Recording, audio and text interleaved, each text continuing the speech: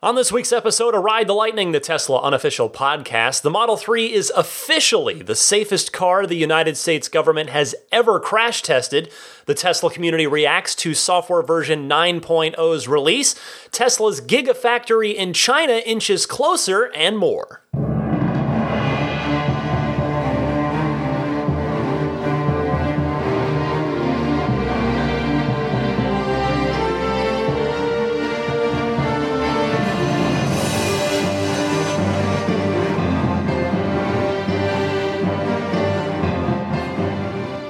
What's happening, friends? I'm Ryan McCaffrey, joining you for episode 167 of Ride the Lightning, the Tesla unofficial podcast for October 14th, 2018.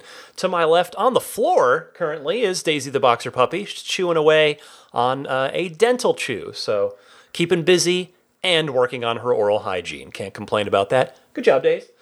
All right, lots to get to once again this week. As always, never a dull week in the world of Tesla. I am happy to say I finally got my tire replaced, my faulty left rear tire that had taken 2 nails.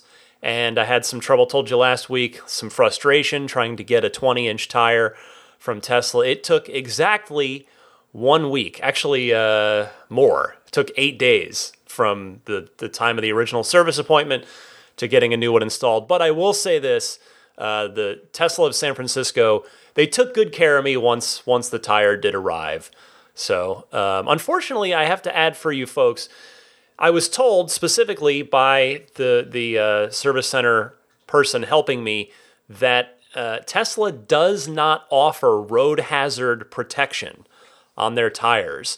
But so I said, well, could I just order them from someplace like Tire Rack in the future and get the warranty from them and just have them shipped here? And she said, absolutely, you can totally do that. So, and I told her I would very much prefer to just do it all at once with Tesla.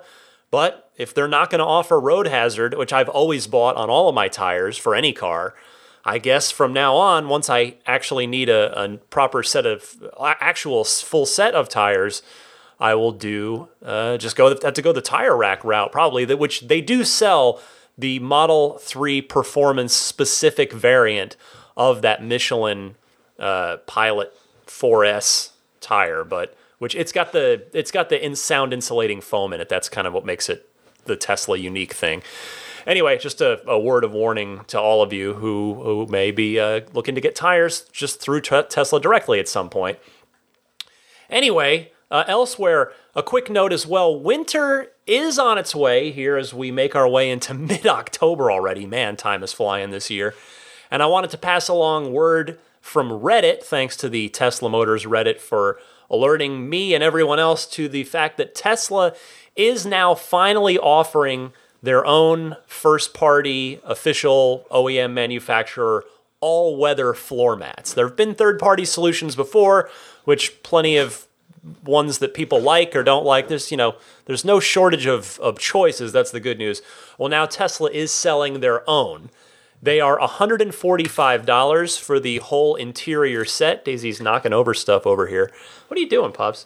$145, free shipping if you are patient to wait on the shipping. I just had to pay some sales tax on that. But so mine is ordered. I'm just going to be leaving them probably, if not in the garage, maybe in the trunk proper in case rainy season around here could start at any time, and I don't want to get my regular mats all messed up. So I'll give you some impressions of them as far as the quality of them, the fit of them once they arrive. But if you are interested, they are available on shop.tesla.com. I imagine the first batch will sell out quickly, if they haven't already. Hopefully they haven't by the time you hear this, so that you've got a shot at getting them. But in any case, they are now available. In fact, they're already sold out. I'm checking right now. So keep checking back. I'm sure they're going to restock them. Trying to get yourself a set of those in time for your climate's summer, snow season, winter season, or if you're in a climate like here, the rainy season. Moving on to the Tesla news this week. First up, some excellent news. Model 3 is the safest car that the NHTSA, the National Highway Traffic Safety Association, has ever tested, ever. The Tesla blog writing it up saying, quote, NHTSA tested Model 3 long-range rear-wheel drive as part of its new car assessment program, a series of crash tests used to calculate the likelihood of serious bodily injury for front-side and rollover crashes. The agency's data shows that vehicle occupants are less likely to get seriously hurt in these types of crashes when in a Model 3 than in any other car. NHTSA's previous tests of Model S and Model X still hold the record for the second and third lowest probabilities of injury, making Tesla vehicles the best ever rated by the NHTSA. We expect similar results for other Model 3 variants, including our dual-motor vehicles, when they are rated. They continued, many companies try to build cars that perform well in crash tests, and every car company claims their vehicles are safe. But when a crash happens in real life, these test results show that if you are driving a Tesla, you have the best chance of avoiding serious injury. Now, for some reason, the NHTSA saw fit to release a statement this week in the wake of Tesla's blog here, saying, and they said this, quote, results from these 3 crash tests and the rollover resistance assessments are weighted and combined into an overall safety rating. A 5-star rating is the highest safety rating a vehicle can achieve. NHTSA does not distinguish safety performance beyond that rating, thus there is no, quote, safest vehicle among those vehicles achieving 5-star ratings. Well, that seems a little bit silly because they're basically trying to downplay Tesla's achievement here, which I think is a little bit unfair. I can tell you that Elon responded to this on Twitter and saying, a Tesla is objectively much safer in a crash than all other cars, according to NHTSA's own, his emphasis, calculations. This is just physics, he says with an exclamation mark. So, because again, it's just odd to me. The data is all there. The data is what it is. As the kids say, ball don't lie. But regardless, what is amazing to me about this is that, we buy our Teslas knowing how cool it is that they get better over time thanks to over-the-air updates. But in this case, it turns out the car was even better than we thought this whole time. Speaking of over-the-air software updates, version 9.0 is out, and the community is reacting to it. In fact, here's Ron from Nashville, who has a Model S, so he saw arguably the biggest change because the whole look and feel of it changed, as opposed to the Model 3 where we just got some features retaining the same look. So here's Ron with his reaction, which I think sort of speaks for a number of Model S and Model X folks in the community. Ron? Hey, Ryan. This is Ron from Nashville. Just downloaded my version 9 update, and the features look really cool as far as functionality. Just driving it for the first time after the update. But what I don't like about this, my particular concern is I really liked the reversibility of 2 screens. Specifically, if I had my nav on, I liked the ability to have my navigation on, use my front screen for that, have my camera on the top and my music at the bottom. It appears that functionality is gone. So now I have the nav screen as my main screen, and I can only do music or camera at the bottom. So I can't have the functionality, the 3-way functionality of nav, camera, and music at the bottom. And I'm really disappointed that that functionality is gone. So, maybe it's not, and I just haven't figured out how to get that configuration, but it's a little disappointing to have that functionality gone. I think the reversibility of two screens was superior, and I'm sorry to see that has changed. But otherwise, the other features that I read about in the update look really good, so I'm looking forward to those. But kind of disappointed that I don't have the same looking forward to getting my car and using this the interface like I did previously. But still love the car. It's just the interface. I think they did us a disservice by taking away that functionality. Anyway, thanks. I love the show. Keep up the good work. Bye.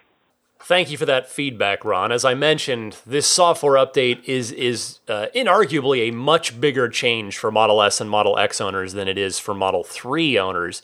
And I have to tell you that you are hardly the only person who has sent me this specific feedback. Ron sent his call. He called in on the morning that V9 started to go out wide last weekend, and other people who got it quickly were already tweeting me with that exact same kind of feedback. I've said before how for me, whenever I'm driving my cousin Pat's Model S in Arizona, I very much personally prefer to have the backup camera not only on at all times, but up at the top of the screen to help cover the blind spots when changing lanes in the car, because the S and X camera are just wonderfully high def and just very high quality, and they cover really all the blind spots. They have such a wide field of view. I love it. But so to hear this, it's quite unfortunate that you can no longer have the camera up there. But given how strong this particular piece of feedback already is in the community, I'm hoping that Tesla is going to restore the positional flexibility of at least the camera with the inevitable 9.1 release, which you remember Elon had told me on Twitter a couple weeks ago that 9.1 would also have more features for the dash cam, that the version that initially is out here is a basic version. Now, I thought I was going to make it to the recording of this show without getting 9.0. I even tried to game the system a little bit. When I was at the service center on Thursday getting my tire replaced, I asked them, could you please push 9.0 to me? And they politely said they couldn't, that it was being rolled out in phases. So I get it. Like, they probably just don't want owners rolling up in there asking for them to push software updates to them. But in any case, I suppose by coincidence, that night I did get the notification on my phone that the software update was available. It only took about 20 minutes. It was a really quick update, even though it tells you, hey, this might take quite a while. Are you sure you want to do this now? I'm like, yes, please do it. But yeah, it was a quick install. And I have to say, my first impressions are very good overall. There's a lot of little tiny quality of life kind of changes that I like.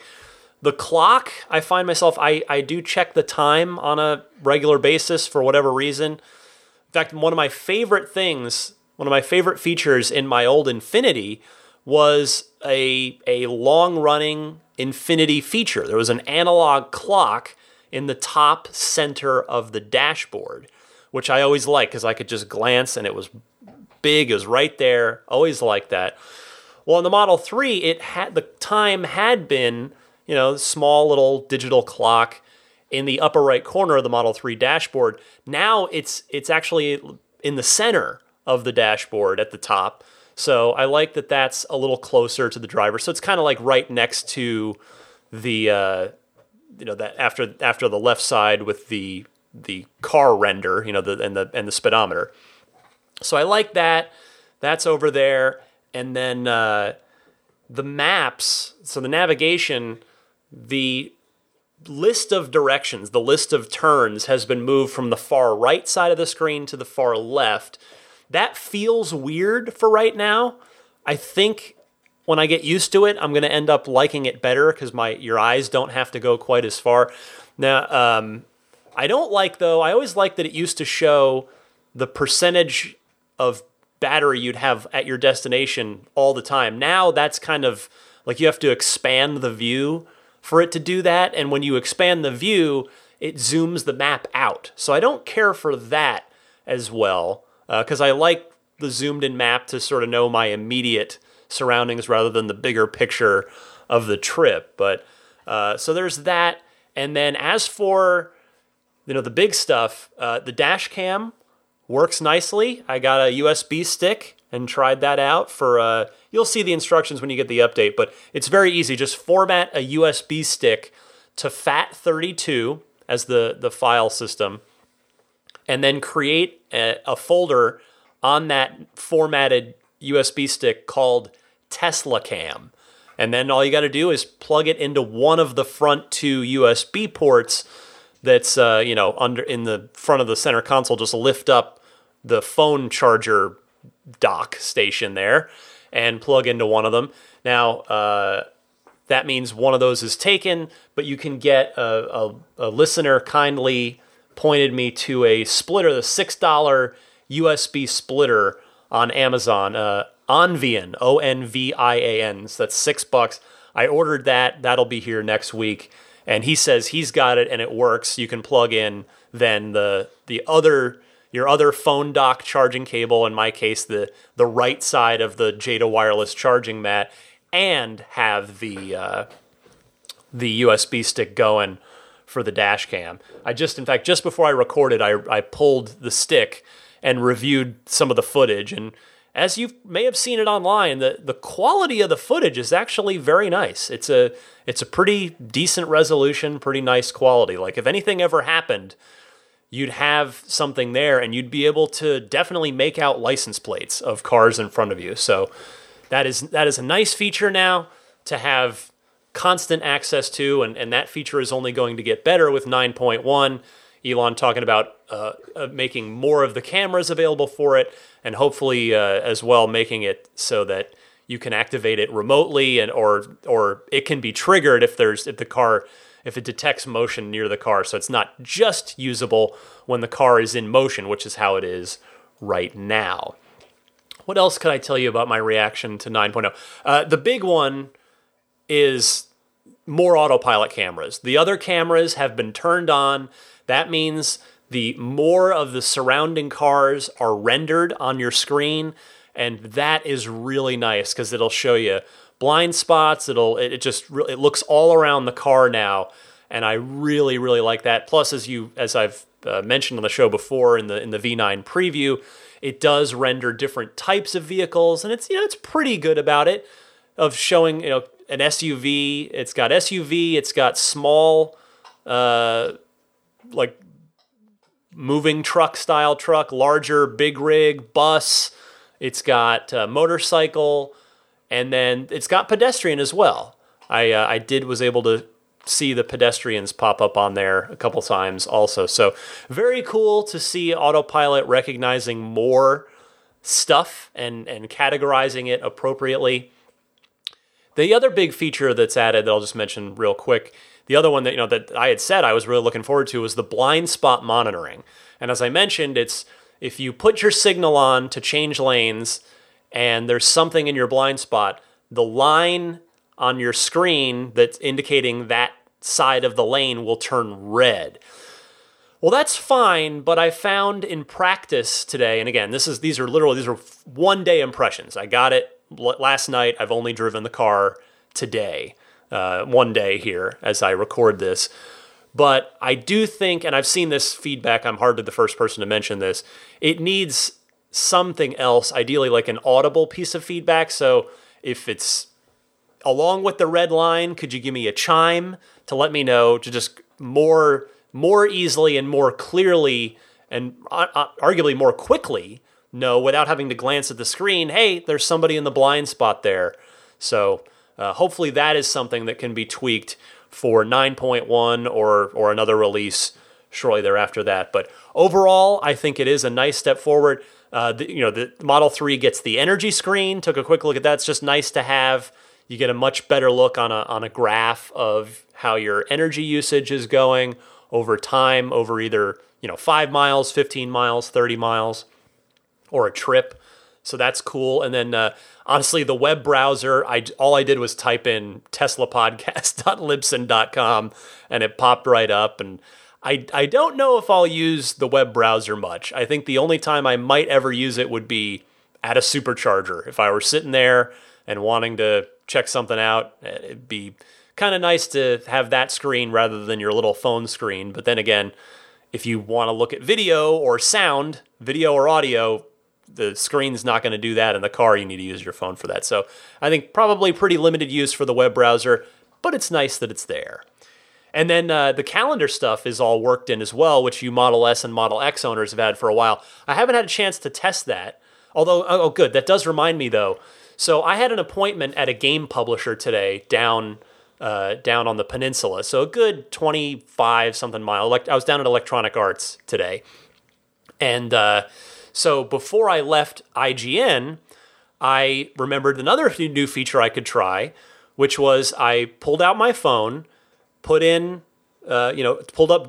Google Maps and typed in Electronic Arts and, hit directions. And then you can hit from there.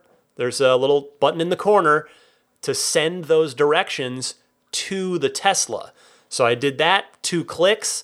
And then sure enough, when I went down to get in my car downstairs to then head off to my appointment at EA, the destination was already in the navigation system and it was ready to go. So that's cool. I think that's a really nice convenience, quality of life feature right there. So be curious to hear what all of your thoughts are on 9.0 as it rolls out to the rest of the fleet.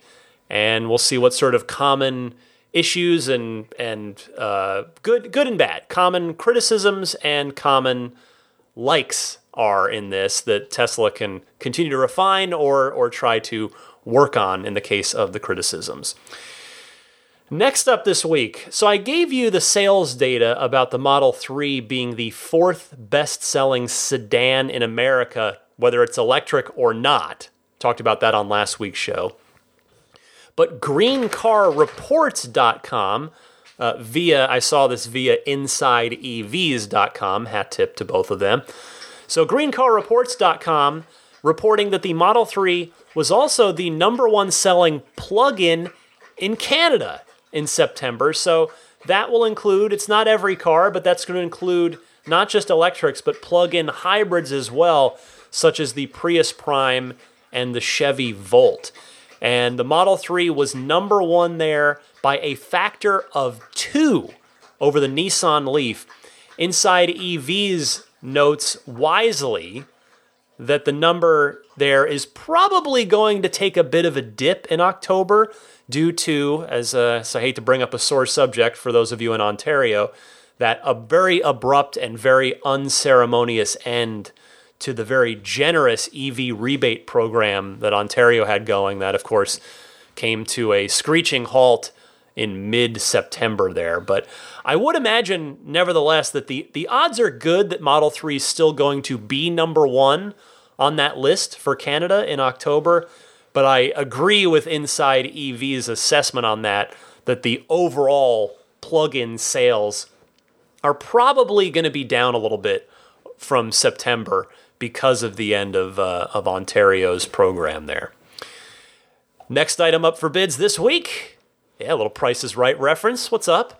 Electrek noting that Wyoming Senator John Barrasso, remember this name, has introduced a bill in Congress that would eliminate the $7,500 federal tax credit on electric vehicles, and it would introduce a highway usage tax on EVs. From the proposal, quote, a bill to amend the Internal Revenue Code of 1986 to terminate the credit for new qualified plug-in electric drive motor vehicles and to provide for a federal highway user fee on alternative fuel vehicles. Well, my knee-jerk reaction to this is certainly to say that this is unfairly targeting electric cars at the behest of the oil industry. And maybe that will ultimately be what the truth is shown to be. But before I do jump to that conclusion, I think it is fair to note that part of the taxes affixed to gasoline do go towards highway maintenance, which electric vehicles are obviously not paying. So as long as it's fair, then I don't necessarily have a problem with that. I won't like it if it passes. Certainly, who would? If you're not paying, you probably don't want to pay. But there is that side of it. Now, then again, I wanted to look up my own counter argument here. I found a note from the Institute for Energy Research broke down that whole thing about gas taxes paying for highway maintenance. And their study found that, quote, taxes on gasoline at all levels as of 2010 only covered 43% of total spending on state and local roads. Governments at all levels are already covering road construction and maintenance costs with tolls and other forms of tax, end quote. So I guess we'll see on this. We'll see. Now, Tesla would be relatively unaffected by the end of the $7,500 credit because they've already triggered the phase out. I mean, if it would cut it off completely immediately with no phase out, well, that's certainly bad news for everyone buying a Model 3 in 2019, including the poor standard battery folks. And I mean poor. I'm criticizing my own thought. I feel bad for them because they've waited so long, and the tax credit threshold has already been crossed, and so the phase out's been triggered. That's what I'm talking about by that. But we'll see. I mean, obviously I'm still rooting against this bill. I admit I'm biased as a Tesla fanboy in that regard, but I do believe that we still need to incentivize the purchase of electric vehicles because it's such a huge shift for any family that buys one. It's a big shift. It takes a lot to make that leap of faith. You do have to change your habits. Now, of course, most of us would argue that they're better habits. Oh, you start every day with a full quote-unquote tank. The maintenance costs, the emissions, this, that, the other thing. But nevertheless, people like routine. Change is difficult for many people, including me. I'm very much a creature of habit. It took the Roadster to excite me about electric vehicles 9 years ago in order to get me, down the rabbit hole of all things Tesla and electric cars. But it's a big leap of faith for people to switch their cars over to electric cars. But, hey, EVs they're better for the environment. You got an American company kicking butt in Tesla. You've got another one in Chevy that has the Bolt. It's a good product. It would be great. It'd be great to see more of them sold, and it would be a shame for the tax credit to be taken away, which would remove an incentive for people to give a Chevy Bolt a try. If they're too intimidated by Tesla, startup company, I don't know, but Chevy, they've been around forever. Like, they've got this Bolt, okay, but you take away that $7,500, that's no good. Who does that help except the establishment, except the oil industry? But so I would like to see governments incentivize buyers to make that leap of faith. Just my opinion. Perhaps you'll respectfully disagree, but that is that. We'll keep an eye on Mr. Barrasso and his new bill. This one is actually the final news item of the week, coming via Bloomberg, and that is this. Tesla appears to be on the verge of closing a $145 million land deal in Shanghai, China, for Gigafactory 3. Bloomberg writing, quote, the car maker is the sole bidder for a plot of land with an auction price of about 1 billion yuan. Pardon me if I mispronounced that, which is $145 million, the people said, asking not to be identified as the information isn't public. A decision by the Shanghai government to allocate the land to Tesla could be made as soon as this month, according to their same sources. So hopefully this can get done quickly and easily. It seems like it's very much on its way to that exact outcome, since Bloomberg's own report states that Tesla's the only bidder for this land. So that's certainly a good sign. Got to figure that this is just huge for the future of the company. I mean, that plant, it's earmarked, the Shanghai Gigafactory, it is earmarked to eventually produce 500,000 cars per year. Certainly, almost certainly all of those for the Chinese market, no doubt. So again, that means that it's going to be physically huge. I mean, it's like geographically, physically a huge factory, because that place is going to have to produce the batteries and the cars. So that also means that you can expect this project to create a lot of jobs as well. Now, as you may remember from when I first talked about this a couple of months ago, Tesla will not have to pay any tariffs on the cars that they build there, nor will they have to share ownership of that plant with the Chinese government. That exemption was made recently. So what that means is that costs are going to be at a minimum for Tesla, and thus by extension for consumers. So that means a lot of Model 3s can pump out of that place by the time this thing is built. In fact, maybe by the time this thing is built, it's possible there may be Model Ys coming out of there as well. So can't wait to see this get done and hopefully break ground very, very soon. There's your Tesla week in review on the news side. As usual, I've got plenty of great calls from you guys, the Ride the Lightning audience, queued up in the Ride the Lightning hotline. And then after that, I'll talk to you a little bit about my week with the spirit of adventure, what I got up to this week in my Model 3. So stay tuned for all that right after this.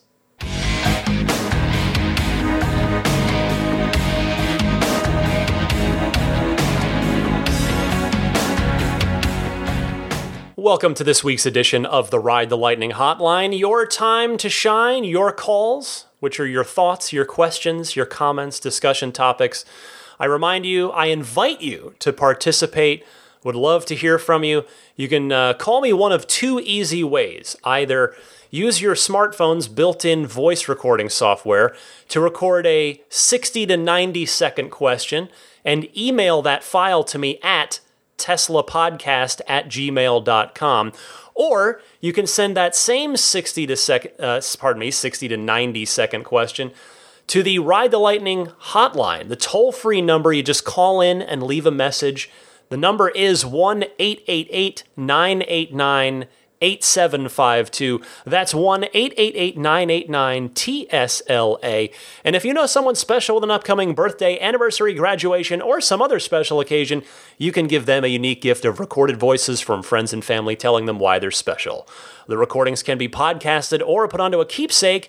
Visit lifeonrecord.com to learn more. And a quick note, in fact, that the Patreon-exclusive bonus episode for October is up for those folks who are pledging at that tier or higher on the Patreon.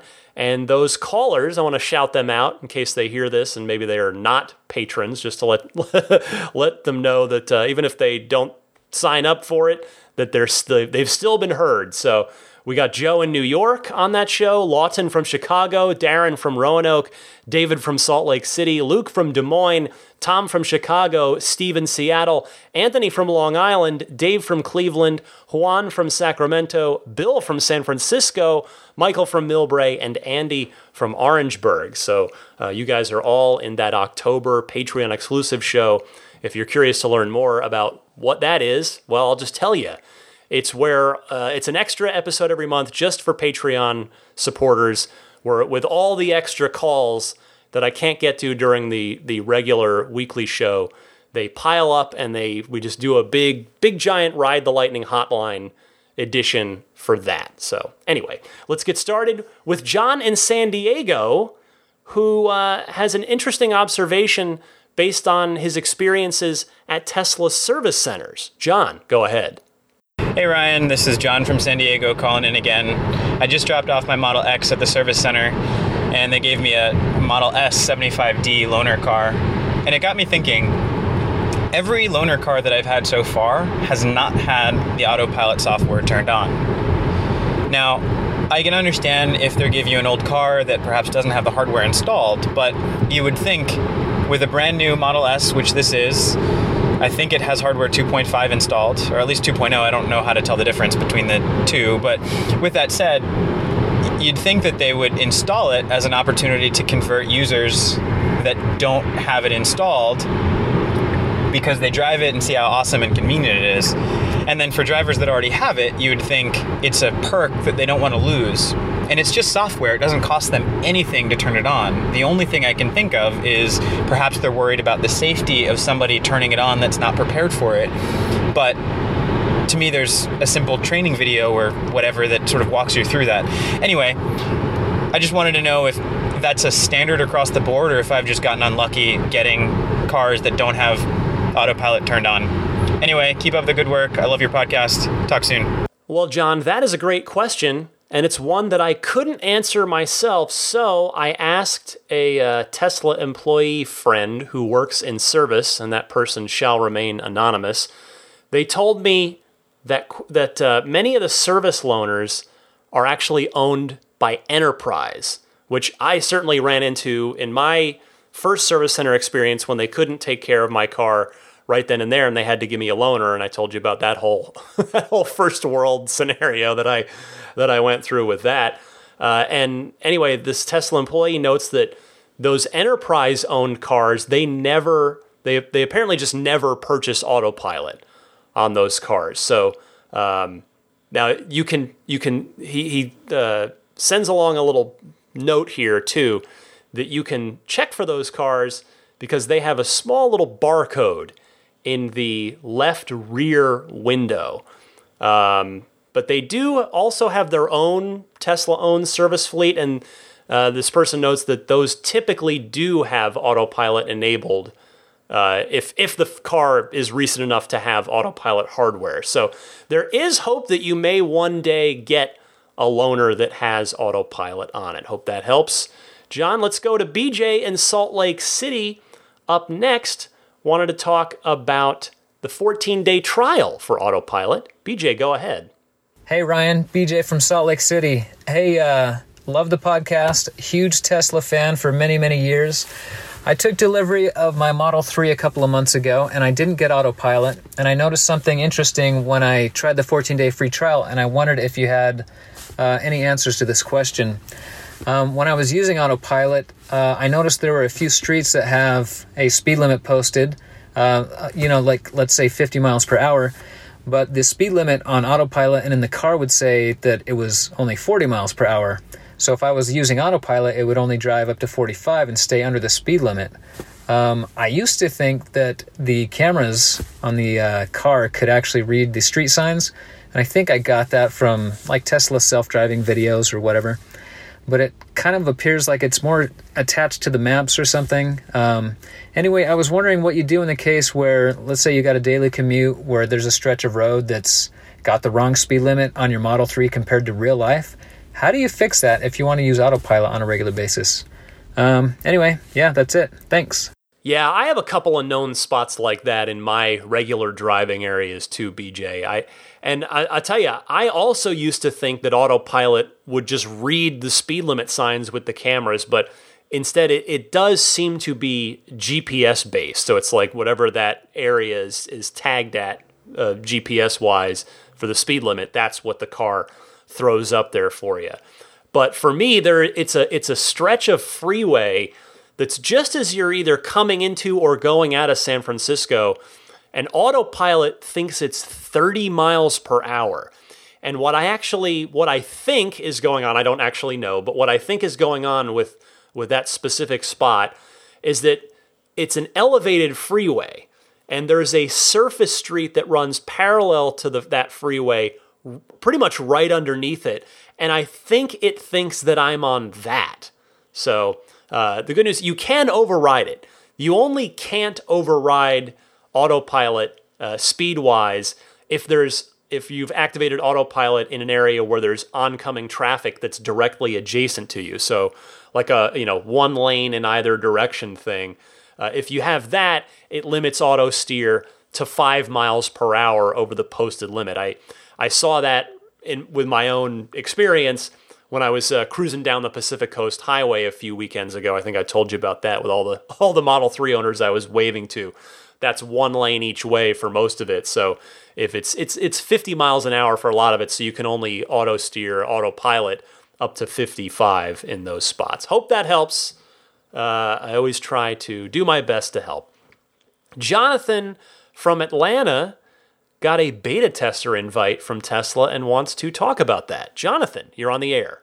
Hey Ryan, Jonathan from Atlanta. Long-time listener and maybe second-time caller. But I had a quick question regarding an email I got last week. I got an email from Tesla inviting me to be a part of their beta software testing program. And I was a bit surprised, pleasantly surprised, but was wondering, how did I get selected?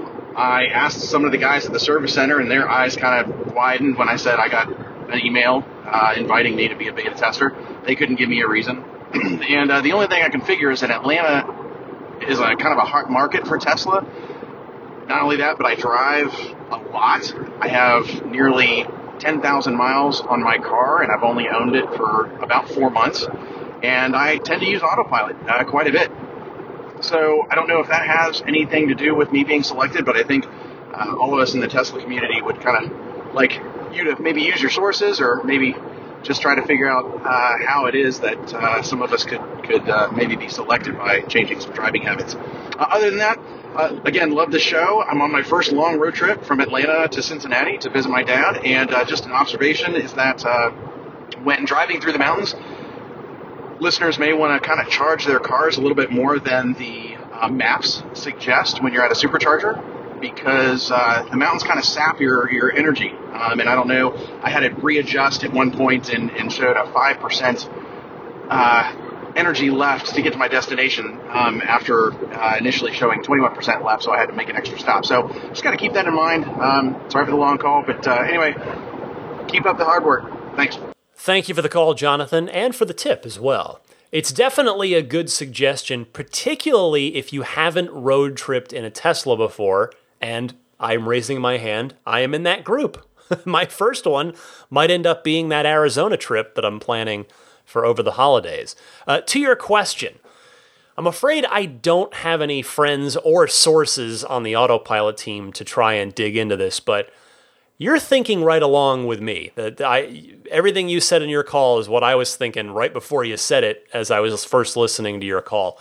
I agree that your geography, your usage, and your driving habits probably all factor into it. So I would just say enjoy it, but as you're probably well aware, but just to be super clear about it, be prepared for things to not work quite right in those beta releases. Now, for some people, that is totally not a problem, and they are excited to not only have the release early, but to have the opportunity to contribute feedback. For other people, and I would probably count myself in this group, for me personally, I would just as soon wait for the cleaner, more stable full release. I'm kind of that way with my video games too. Like, Steam Early Access has become such a huge thing over the last few years in games, but for me, I know this is kind of apples and oranges here, but just hear me out for a second, I guess.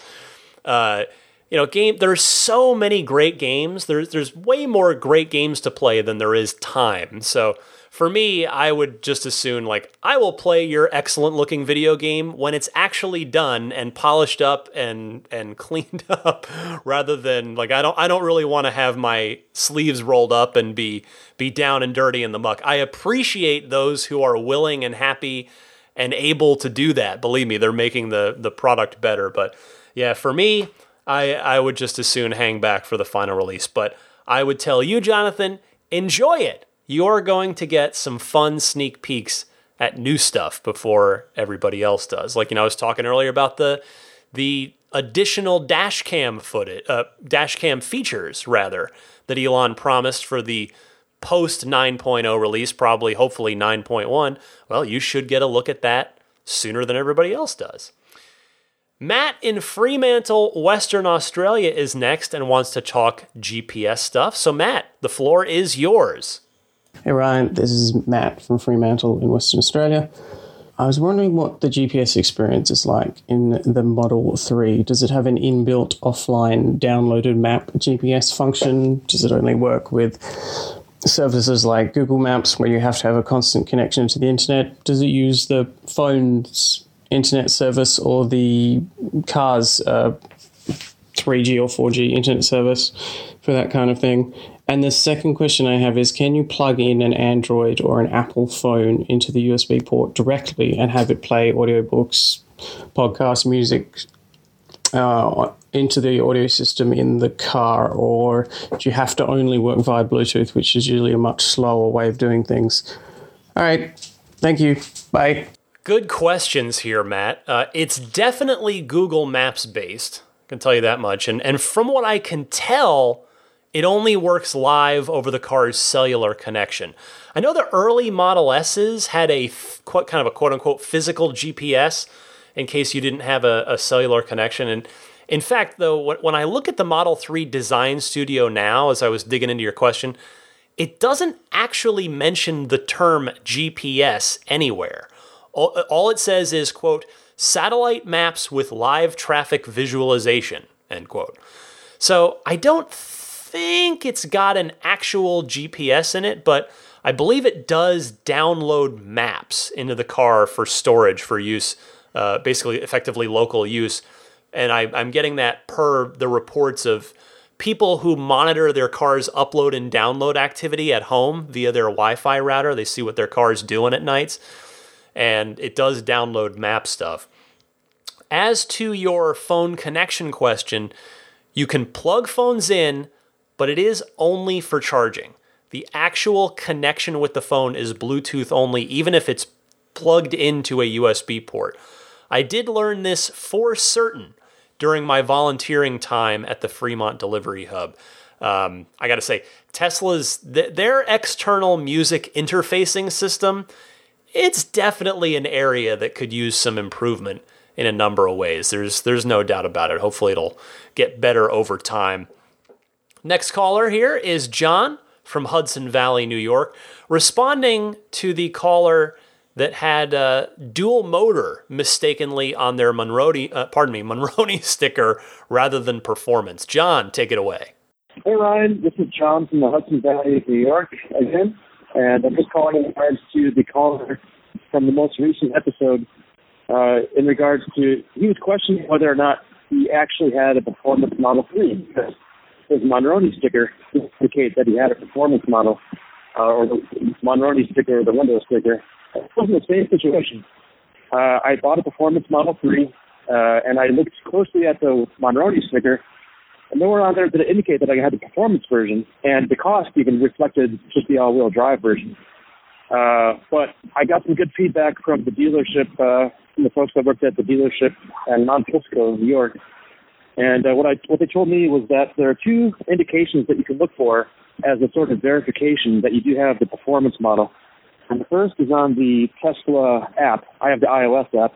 If you open it up, scroll to the bottom, and down where it says Model 3 dual motor, the dual motor should be underlined with a red underline. Additionally, you can go into the settings in the car app and look for the dual motor with a red underline as well. So that can give you some form of verification about that. Thanks again. Keep up the good work. You are correct, John. Thank you. And certainly, if the car has the performance package with those red calipers and bigger brakes, that's a dead giveaway, as are the aluminum pedals inside the car. But not everyone orders that package, so yes, your two ways are definitely the definitive ways to know. And I'll tell you, it seems like Monroney sticker errors might be relatively common, because I actually had one too. In fact, I didn't even notice it in the excitement of my delivery. It took a friend of mine who is very keen on all things Tesla that drove us to Fremont to the delivery. She caught it. Mine it didn't have enhanced autopilot listed on the Monroney sticker, even though I did order and pay for it. So that was pointed out, and my delivery specialist promptly went back inside, corrected it, and printed me off a new one right there on the spot. No problem. Next up is Glenn from Virginia responding to fellow Virginian Josh about that same Monroney issue. A slightly different take on this topic here, which is why I'm playing a second call on this same question. So Glenn, go ahead. Hi, this is Glenn from Virginia, calling in response to Josh's from Virginia's call, sort of along the same topic. So I have a dual motor Model 3 non-performance with full self-driving. I want to go ahead and use the autopilot from day one, which is why I went with that. I didn't want to pay the $2,000 additional full self-driving cost. So I don't know how long it takes, but I figured I'd go ahead and get full self-driving. But as far as the performance, that was out of my price range. But when I heard about the two motors are going to be the same versus the performance and non-performance versions, I got excited because I thought, well, maybe down the road, my non-performance version will become a P3D. And Josh's situation kind of helped not confirm it, but at least give me more hope that that situation is definitely possible. Whether I get more funds and be able to do a software upgrade, or maybe when my warranty runs out, somebody will come out with some software to adjust or modify it and make it a P3D. So in either case, though, I've got my hopes up. All right, bye. It's not impossible, Glenn. That much is certain. At some point down the road, that could theoretically happen. What I think might be more likely, and to be clear, I'm not saying I think this will happen, I just think the odds of it are higher than a full performance software unlock fee, like you're talking about. But I think what's maybe more likely, the odds are better of, is that Tesla might do an update that just gives you a little bit more performance for free. The quote-unquote uncorking.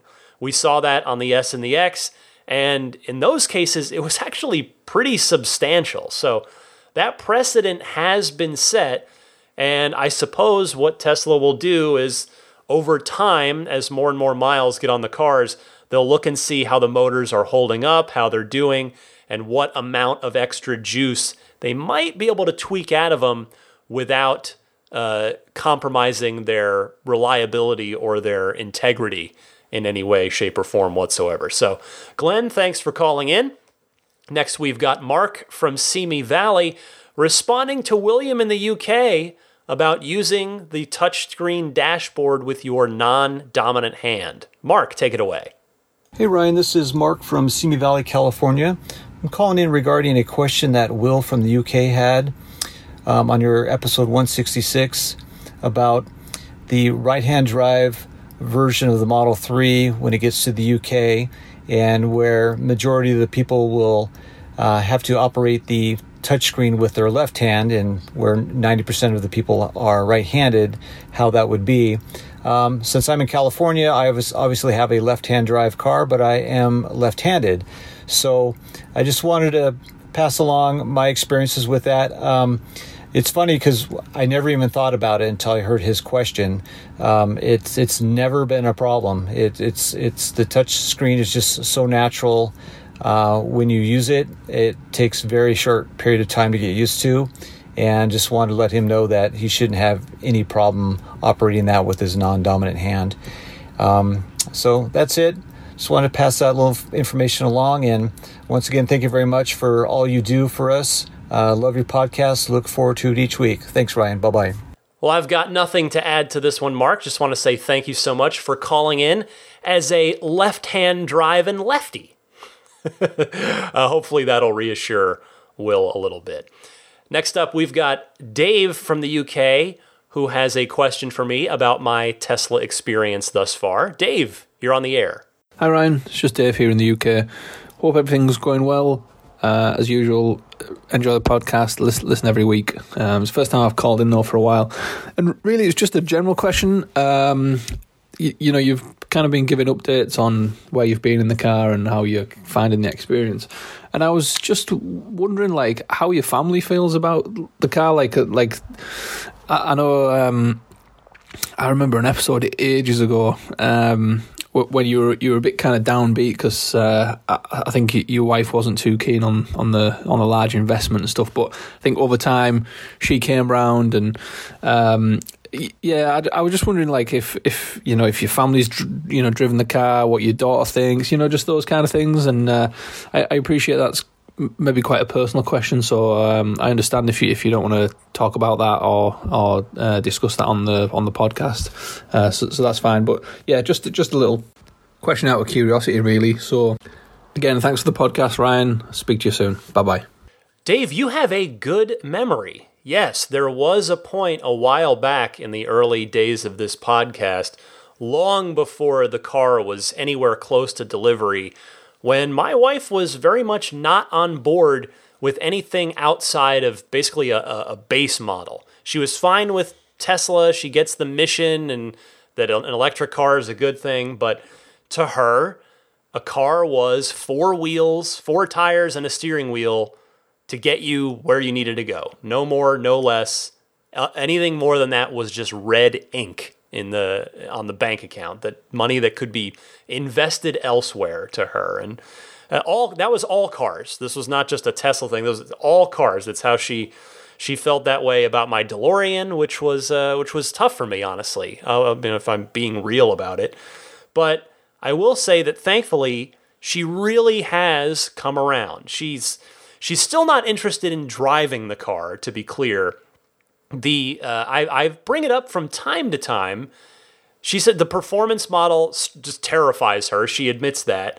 And even though I said, hey, I could put it in chill for you if you want to drive it, I think she's probably afraid of anything happening to it with her behind the wheel, because she knows how much this car means to me, and she doesn't even want to put herself in that position, which, I don't want her to feel uncomfortable or intimidated like that, but at the same time, I don't want to force the issue, like, hey, drive it. I don't want to make it weird or anything. So anyway, as the podcast has grown and she has seen my questions getting answered by Elon Musk from time to time, this, that, and the other thing, my wife has started to see that this whole Tesla thing, that it's bigger than just a car. Even she is seeing that now. And I will say she does love riding in it. I told her my dream that I told you guys about, of maybe just possibly having a chance to try and get enough referrals in order to get the Roadster. And the thing is, when I told her that, she did not look at me like I should be locked up in an asylum. And I say that, I know that sounds like a jokey thing to say, but I mean, it's not totally serious, obviously, but what is serious is that a year ago, if I had said that to her, she would have looked at me like I was absolutely nuts. She would have there was no way that would have gone over well at all. It would have just she would have either just, thought I was nuts or rolled her eyes or what have you. But now she gets like, oh yeah, I mean, it's possible maybe you could, and if you could, that would be incredible. That would be an amazing thing to accomplish, and to have that sort of generosity and that kindness bestowed upon you if it did happen. So yeah, I mean, that's the good news to report on the family front there. And even, I will mention, my daughter, she loves the Model 3 because it has a USB port on the back of the center console. She has a kid Kindle, one of the ones that's just it's all walled off, so she can't get to any like adult anything. It's just all kid stuff on there. And then it's got a huge rubber case, so it just gets dropped and it's no problem. And she listens to it. She uses it a lot. We try to limit the video games for her. but she listens to audiobooks on there a lot. And so she likes to bring it in the car and listen to the audiobook. So she loves the Model 3 because she can plug that Kindle into the car with that and thus not have to worry about the battery power. So she's super into that. And actually, she really likes opening her own door from both the outside and the inside. She likes doing the handle from the outside. She's like, I want to do it. And then from the inside, same thing. When I drop her off at school, it's a curbside drop off. Sometimes the teachers get over. She will try to beat them to it by pressing the button to unlock the car. So that is, she loves I don't know if it's the Tesla itself, or it could just be the fact that, my wife has a Mini Cooper and I had the Infinity Coupe. This is the first time she's ever had her own door.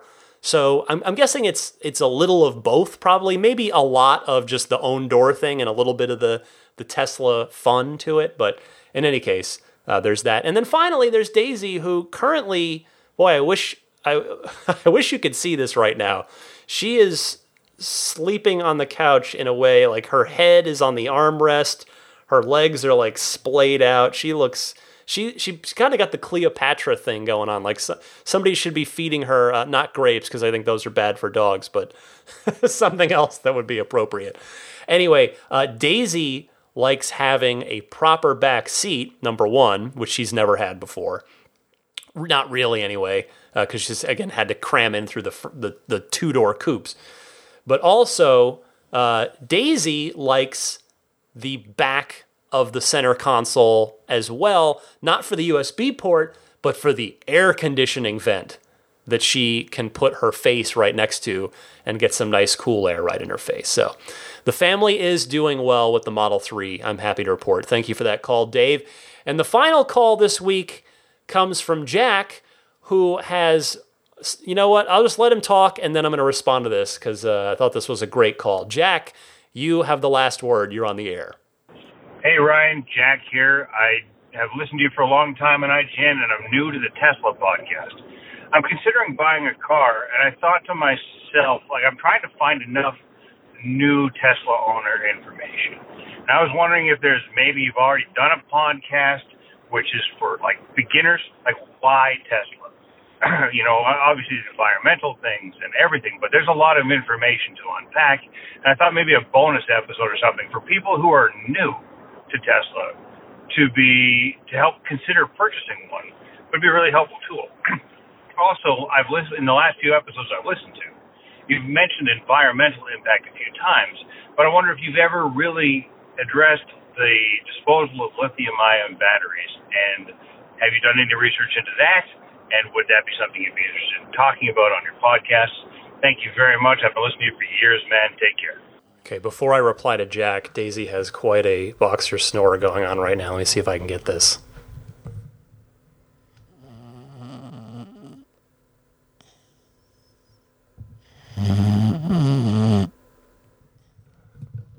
Yeah, she's snoring up a storm in that Cleopatra pose that I was mentioning a minute ago. Anyway, Jack, first of all, welcome to the podcast, and thank you so much for giving it a try. I really sincerely appreciate it. And I have to hand it to you, your idea is a really, really good one. I heard that and went, yes, absolutely. So I am definitely going to do that.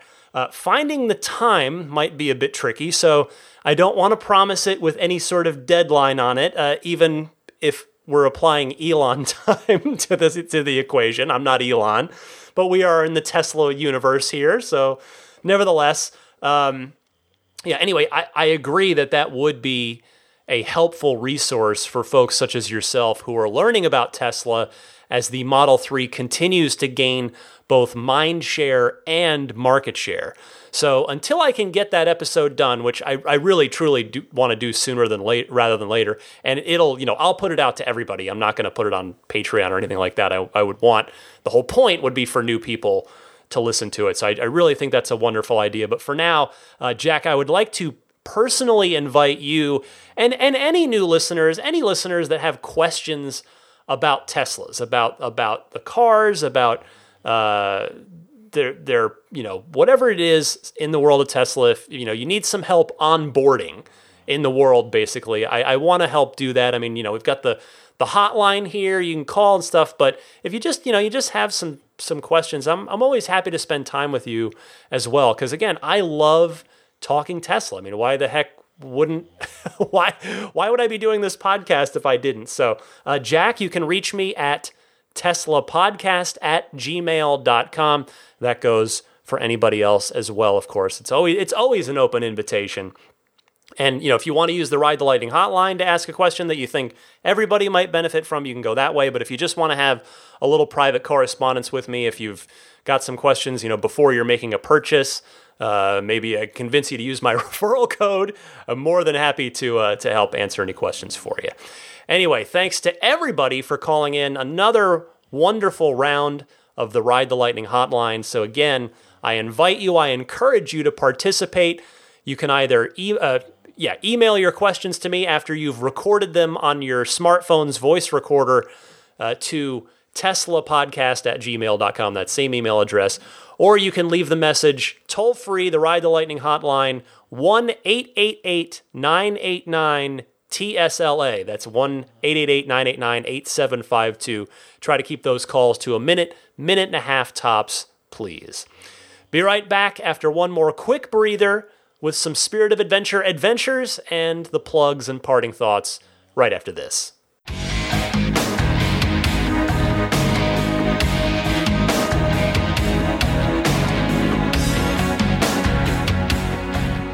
Well, I had a pretty good week with the Spirit of Adventure. Finally got that tire done.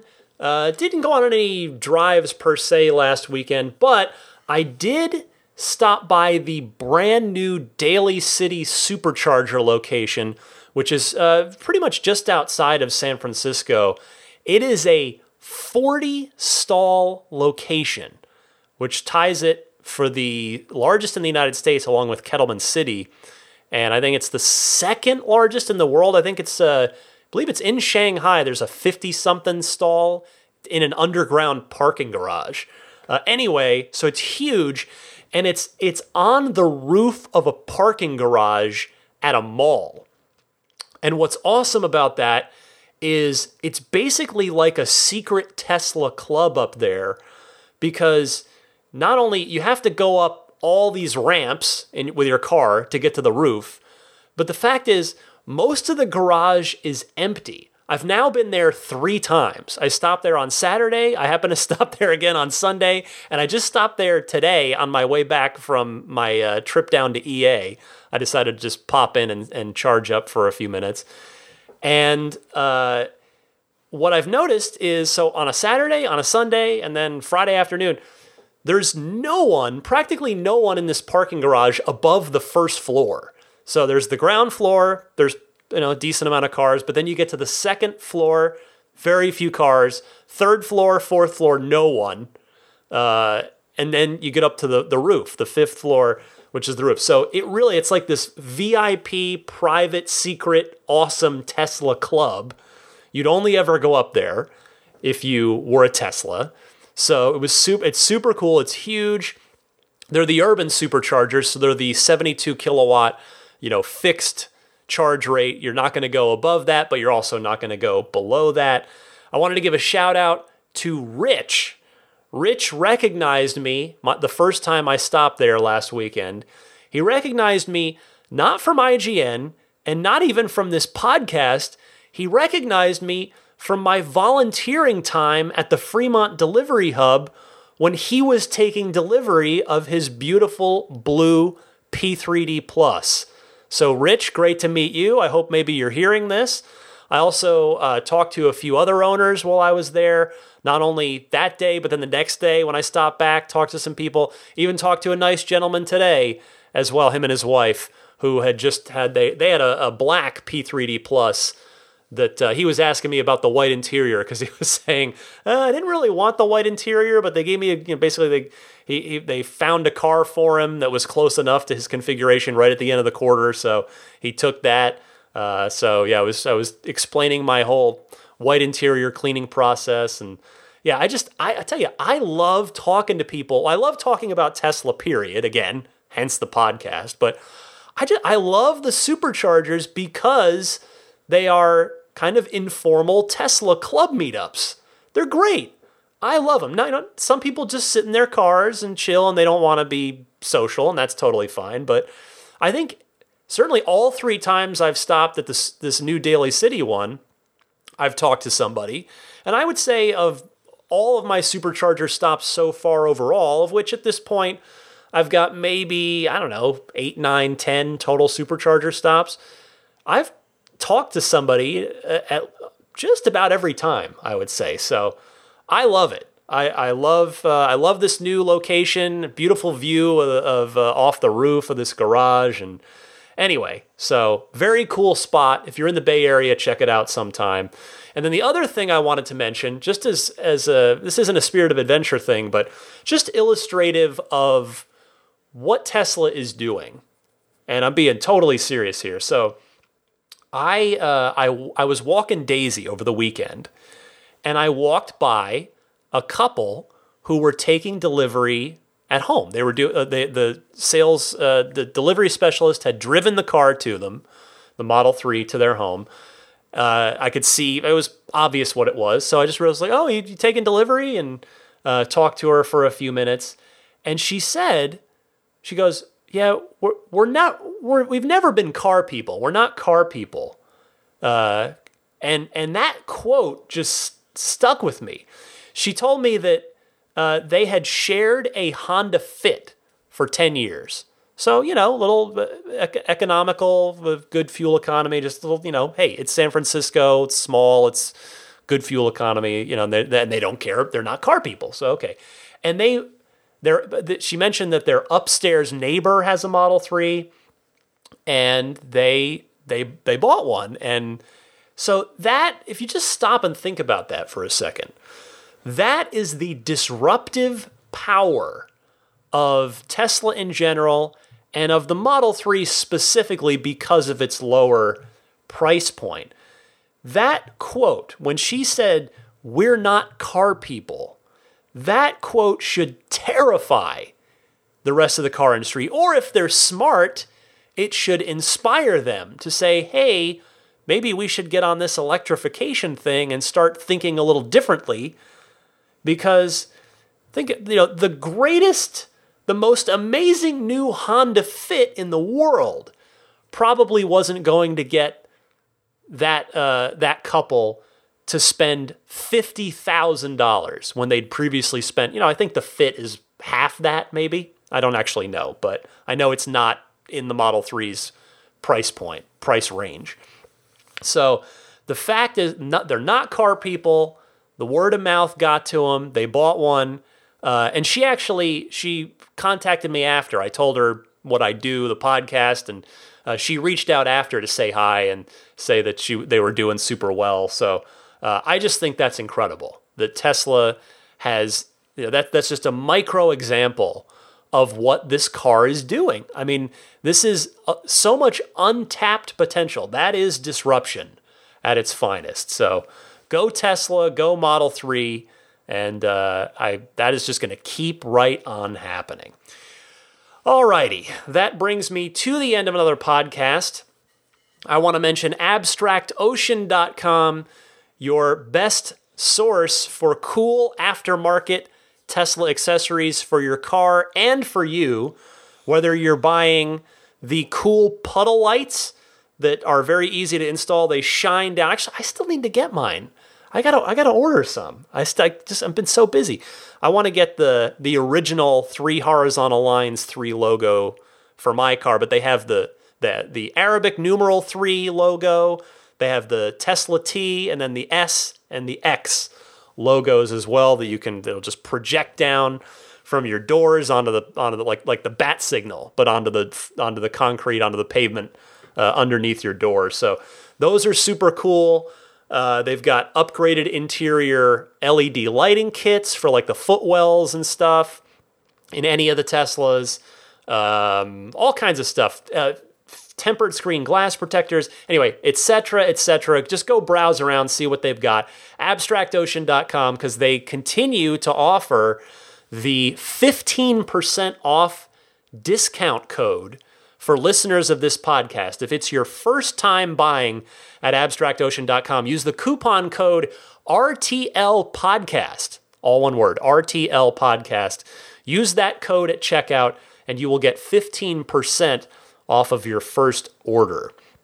And then, of course, Jeff at Immaculate Reflections, continuing to see more and more Model 3s his way. He's telling me that a lot of folks are hearing about it from this podcast, which is great to hear because, again, Jeff just, it's, when you meet a really genuinely good person, like it's one thing, you meet a business, you do business with somebody and they do a great professional job, but Jeff's just a good person as well. He's been great to me. I'm happy that I could have my car worked on by him with the detailing stuff. And if you are interested in that as well, you can look up his website to see more about him and Immaculate Reflections at irdetailing.com.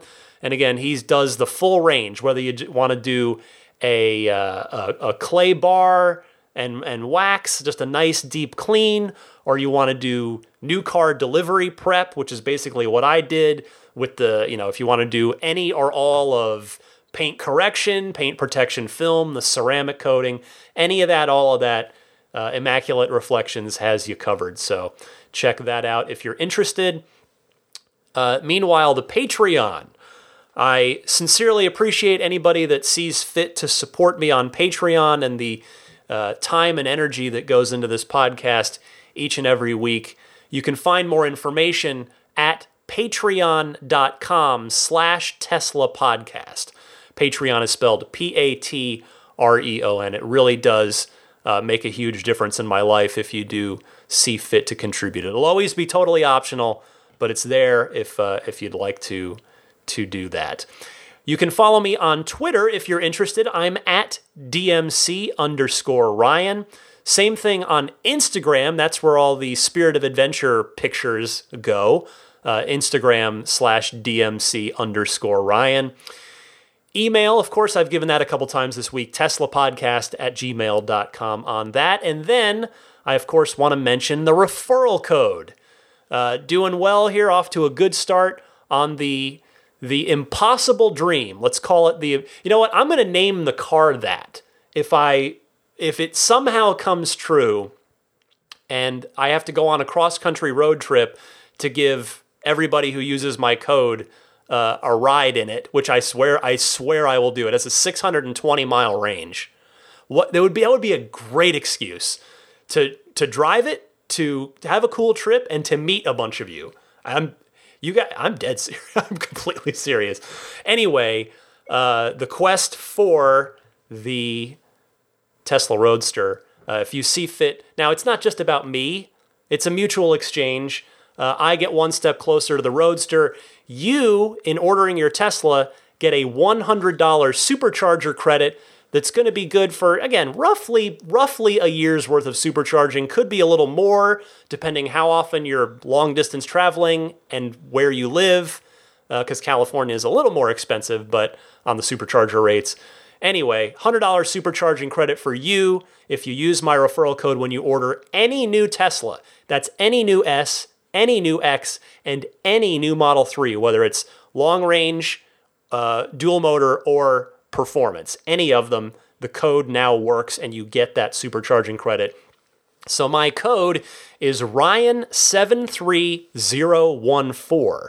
And you can either give that to a sales advisor if you're ordering in person at a Tesla location, or if you're ordering online, type this into a browser window, ts.la/Ryan73014. That will take you, 73014, not the letter O, 73014. And that will take you to the design studio where you can choose SX3 or solar. Hey, if you're doing solar, you can use the referral code as well. I'd never even mentioned that. But that's in there. And then just configure your car, order it, and you're done. And the code with your supercharging credit will be baked in. I want to, close out. Still a couple more plugs. Lots of plugs, but it's all stuff I believe in. That's the nice thing. The Jada wireless charging pad.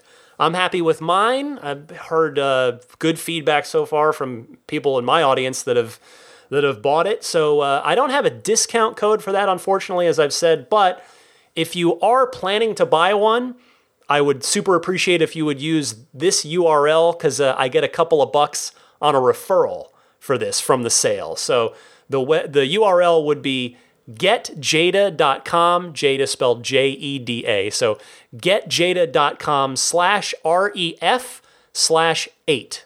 That is the website link for that. And that'll do it. That's everybody. Oh, of course, the Patreon producers. I cannot forget them, because they are the people that I owe a lot of gratitude to, because they are supporting me at the Patreon producer level, which means they get pretty well all the perks that I offer over there on Patreon. So thank you, as always. Thank you for your continued support to Paul Hussey, DJ Harbaugh, Pete White, Wolfgang Obergen, George Cassiopo, David Brander, Jonathan Wales, Alexi Heft, Logan Willis, Matthew Para, Michael Lester, Robert Miracle, Jason Chalukas, Emotion Rentals, Tim Hyde, Marcus Mayenshine, Lee Sweet, Lars Hoffman, Peter Chalet, Harold Plug, Kenneth Martin, Rome Strack, David Vakil, Ulrich Lassa, Luke A., who I'm looking forward to meeting here pretty soon. He's going to be in town. Looking forward to that. Eric Randolph, David Nondahl, Luke Miles, Gabriel Salays, Jerry and Mary Smith, Brian Hope, Rick Cinta, Bill Royko, Scott Gillis, Lyle Austin, Joel Sapp, JC at ev-alliance.co.uk, otherwise known as Cookie UK, and EV Raps. And hey, if you stuck around this long, I totally forgot to mention one more thing, and that is the Atari games. The 4 Atari games that are in version 9. I got to make a video at work, so I got to spend work hours doing Tesla stuff. Yes, that rarely happens. So I was glad to do that. My boss's boss, Pear, has a Model S. He got the update first, so he kindly lent me his car for an hour or two, went and shot a video that's on IGN or on youtube.com/IGN. You can see me giving you a walkthrough of the 4 games, Asteroids, Centipede, Lunar Lander, and Missile Command. I gotta say, like, I wouldn't play them for more than 5 minutes, honestly, but maybe that's kind of the point, is they're a quick distraction while you're supercharging. And I would say that the neat novelty part is, like with Lunar Lander, for instance, you can use the steering wheel to turn your Lunar Lander, to turn your ship, and then use the steering wheel buttons to fire the thrusters. So that's pretty cool. I mean, remember, Elon has said that pole position is one of the next games that they'll add, and they are going to do the thing where they are going to make the steering wheel be a controller for the car in pole position, which is cool, but it's in there now. So you can test that out. And I have to say, so Pear, his S, he has an MCU 1. So, and I have in my Model 3 the MCU 2. There was a noticeable difference in the performance of those games on the newer GPU, the newer screen, versus the older screen. It's fine on the older screen, but it's a noticeably smoother experience on the new ones, which is kind of unfortunate because they're Atari games. They can't require that much horsepower to be emulating, but I don't know. I'm also not a programmer, so it may be a much more complicated task than I think it is. But in any case, I got to make a video at work about Tesla. So if you're interested in that, go to youtube.com/IGN. Anyway, that's it. If you're not already subscribing to the podcast, do so on your favorite podcast service, whether it's iTunes, Google Play, but preferably Google Podcasts, Stitcher, TuneIn, aka In Your Tesla, on Spotify, on YouTube, or at the hosting site teslapodcast.libsyn.com. Again, subscribing is not a pay thing. This will download to you automatically every week so that you don't have to go get it yourself kind of thing. that'll wrap it up. I've been yammering on for way too long here at the end of the show, as I seem to be prone to do. You would think I'd be talked out after over an hour of this every week, but no. I told you, I love talking about Tesla stuff, and I can just keep doing it endlessly. So I will respect your time and stop now. That is everything on my planner anyway. Everything I wanted to get to. I'm glad I remembered the Atari thing at the last minute there. Anyway, for a sleeping Daisy the Boxer puppy, I'm Ryan McCaffrey. This was Ride the Lightning episode 167. Happy electric motoring, my friends, and I'll see you next week.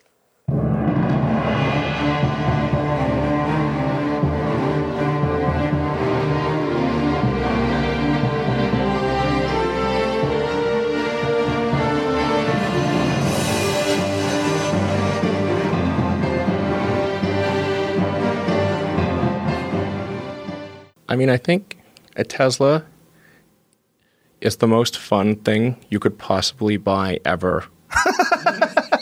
That's what it's meant to be. Well, our goal is to make it's not exactly a car. It's actually a thing to maximize enjoyment.